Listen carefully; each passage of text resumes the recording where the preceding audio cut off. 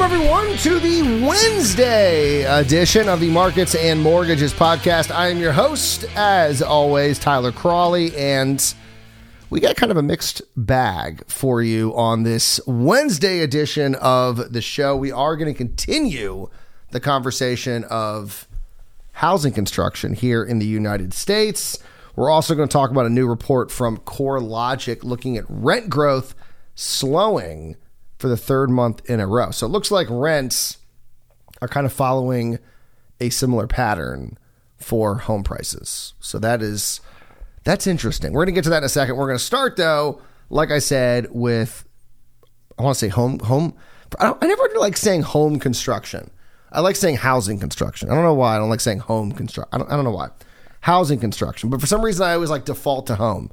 But I don't like the way it sounds. So we're saying housing construction.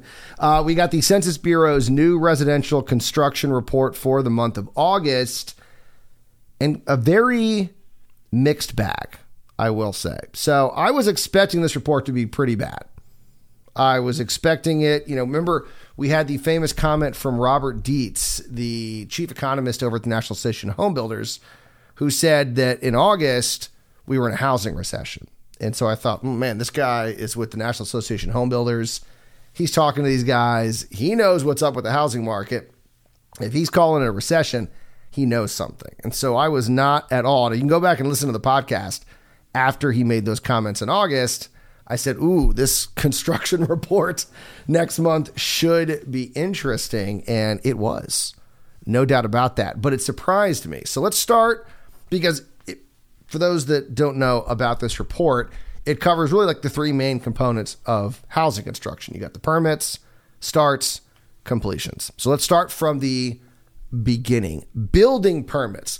Privately owned housing units authorized by building permits fell more than expected. Economists were expecting a 4.2% drop.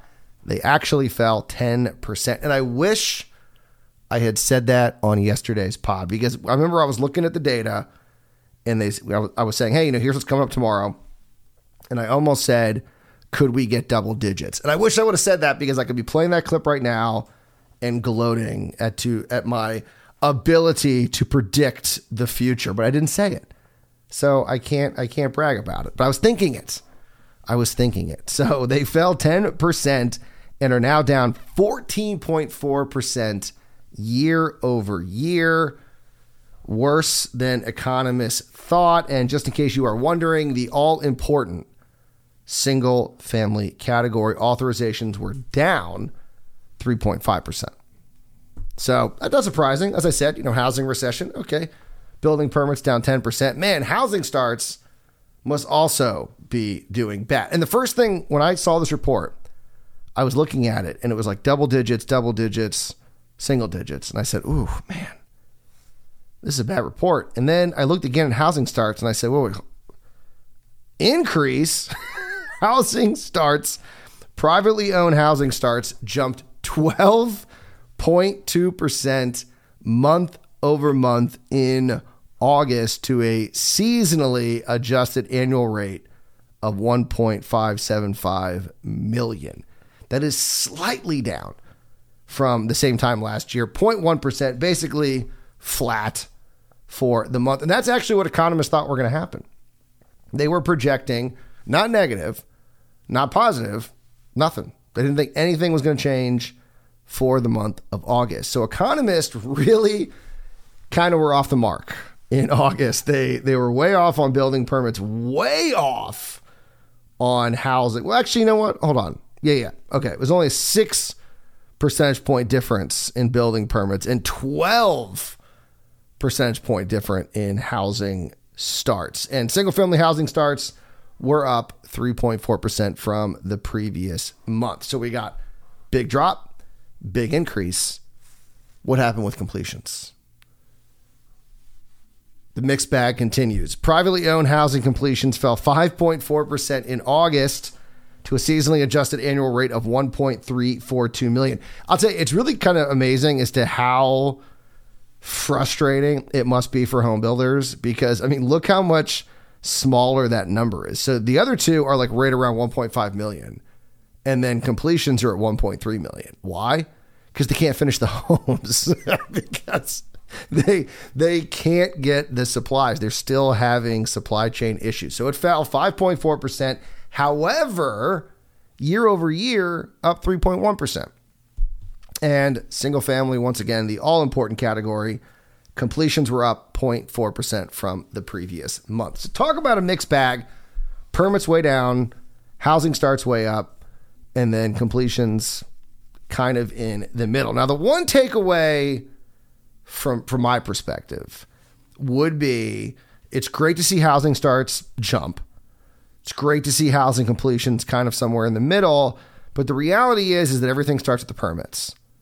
And so you're seeing the permits with a 10% drop to an annual rate of 1.51 million versus housing starts at 1.57 million. It shows you that building permit, the rate of permits is falling below housing starts, which means at some point starts are going to fall as well, right? Because if you're not getting the permits, you can't have the housing starts, and then you can't have the completion. So the permits front run all the other categories.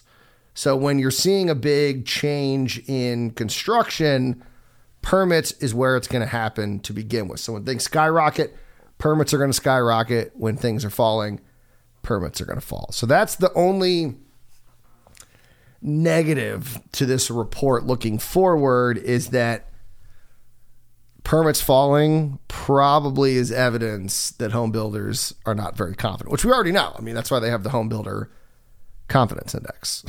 So it's great. It was better than expected, I would say, because I thought all categories were going to be in the red, but more than likely going forward, more red than green, I would say, because things are slowing in the housing sector, and that includes rent growth, according to the latest CoreLogic single-family rent index, which shows that for the third month in a row, rent growth has slowed. It hasn't reversed.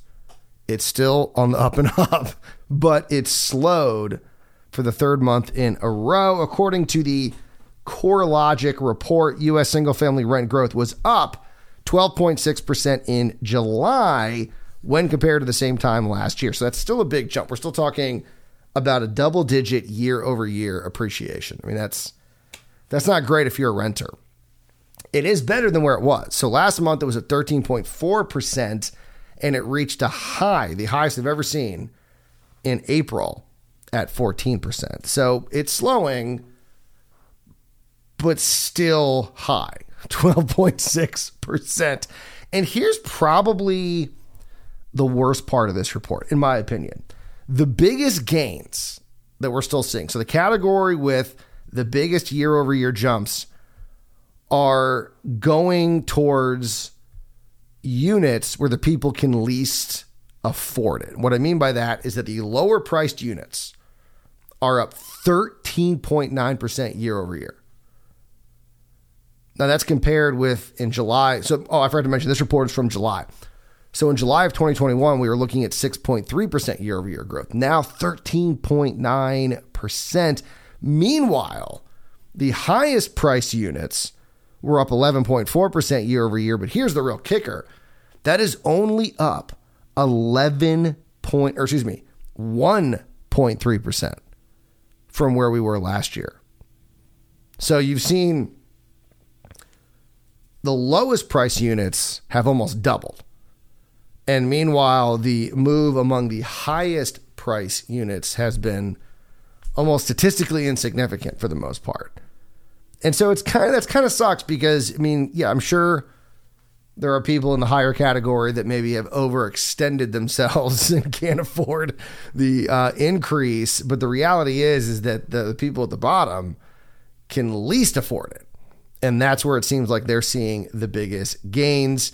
And then the lower priced units, the lower middle price, units and higher priced middle units were pretty much the same, up 13.6 and 13.4% respectively. So they're kind of in the middle there, but it just sucks that the biggest gains are going to the people who really can't afford increases like that. So there's definitely going to be some changes in lifestyle for people in that category. And then basically it was the year of Miami. So Miami, of course, Miami, Florida, held on to the top spot despite a 5 percentage point drop year over year to 30.6% in July. So that in June, it was at almost 36%. And so here it is in July, still up 30.6%. But this is now the 12th month in a row that it led this category. So the whole year, Miami was the top dog. Number 2 was Orlando, Florida. So Florida is not the best place to be renting right now. They were second at 22.2%. San Diego and Atlanta tied for third at 14%. And then Las Vegas rounded out the top 5 with 12% year over year growth. Molly Basel, who is the principal economist at CoreLogic, said that rising costs for homeownership, basically raising, prices are still going up along with mortgage rates, means even though rent prices are slowing, they may not fall, or they may not slow as fast as some people are thinking. Basel saying in a statement, quote, July marked the 3rd month of slower annual gains in single-family rents. However, higher interest rates this year increased monthly mortgage payments for new loans, and potential home buyers may choose to continue renting rather than buy, which will help keep prices in check. Which, makes sense, right? When you start pricing people out of being able to buy, they got to live somewhere. So they're going to keep renting. But it is good news that rent prices have fallen for 3 straight months. So that is a silver lining. If you are looking for it right now, is hopefully we'll see some relief for many renters out there who unfortunately can't buy.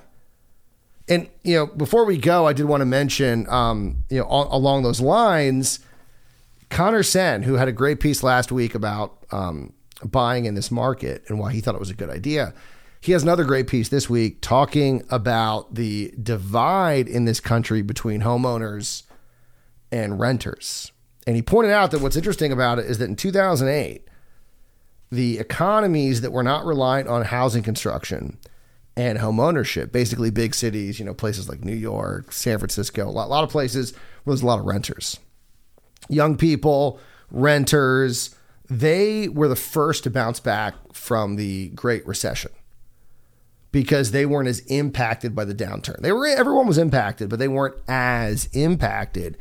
And what Sen writes this week is that the exact opposite is happening, where this divide between those who bought before the pandemic and those who have not yet purchased, there is a growing wealth divide for the exact opposite reason. Because remember, everyone was calling for the housing. Here comes the housing crash. Here comes a inventory Armageddon. It's not happening. Prices, sure. They're calling for, some markets could see some big drops in prices, and we are going to see prices fall, but nowhere to the point. We're not going back to pre-pandemic prices. And so we're looking at significantly higher rates pre-pandemic with also higher prices. So in any way, shape, or form, if you are one of the tens of millions of Americans who bought or owned a home before the pandemic, you are in a very good place financially in any way, shape, or form you look at it. And more than likely, they probably refied during the pandemic and got a really good mortgage rate. And they're sitting on a ton of equity. And the people who are trying to buy are still in great shape. As we all know, that housing is the best way to build wealth. But you're not in as good a position as the people that bought before the pandemic.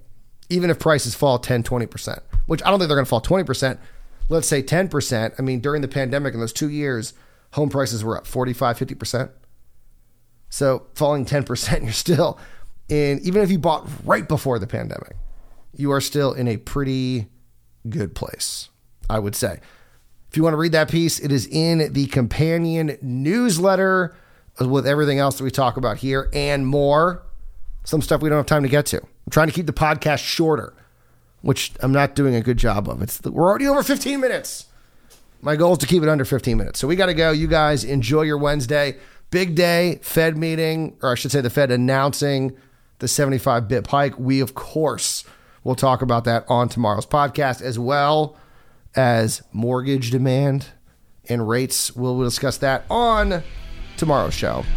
But you guys enjoy your Wednesday. We'll see you tomorrow. And remember, as always, do not wait to buy real estate. You buy real estate and wait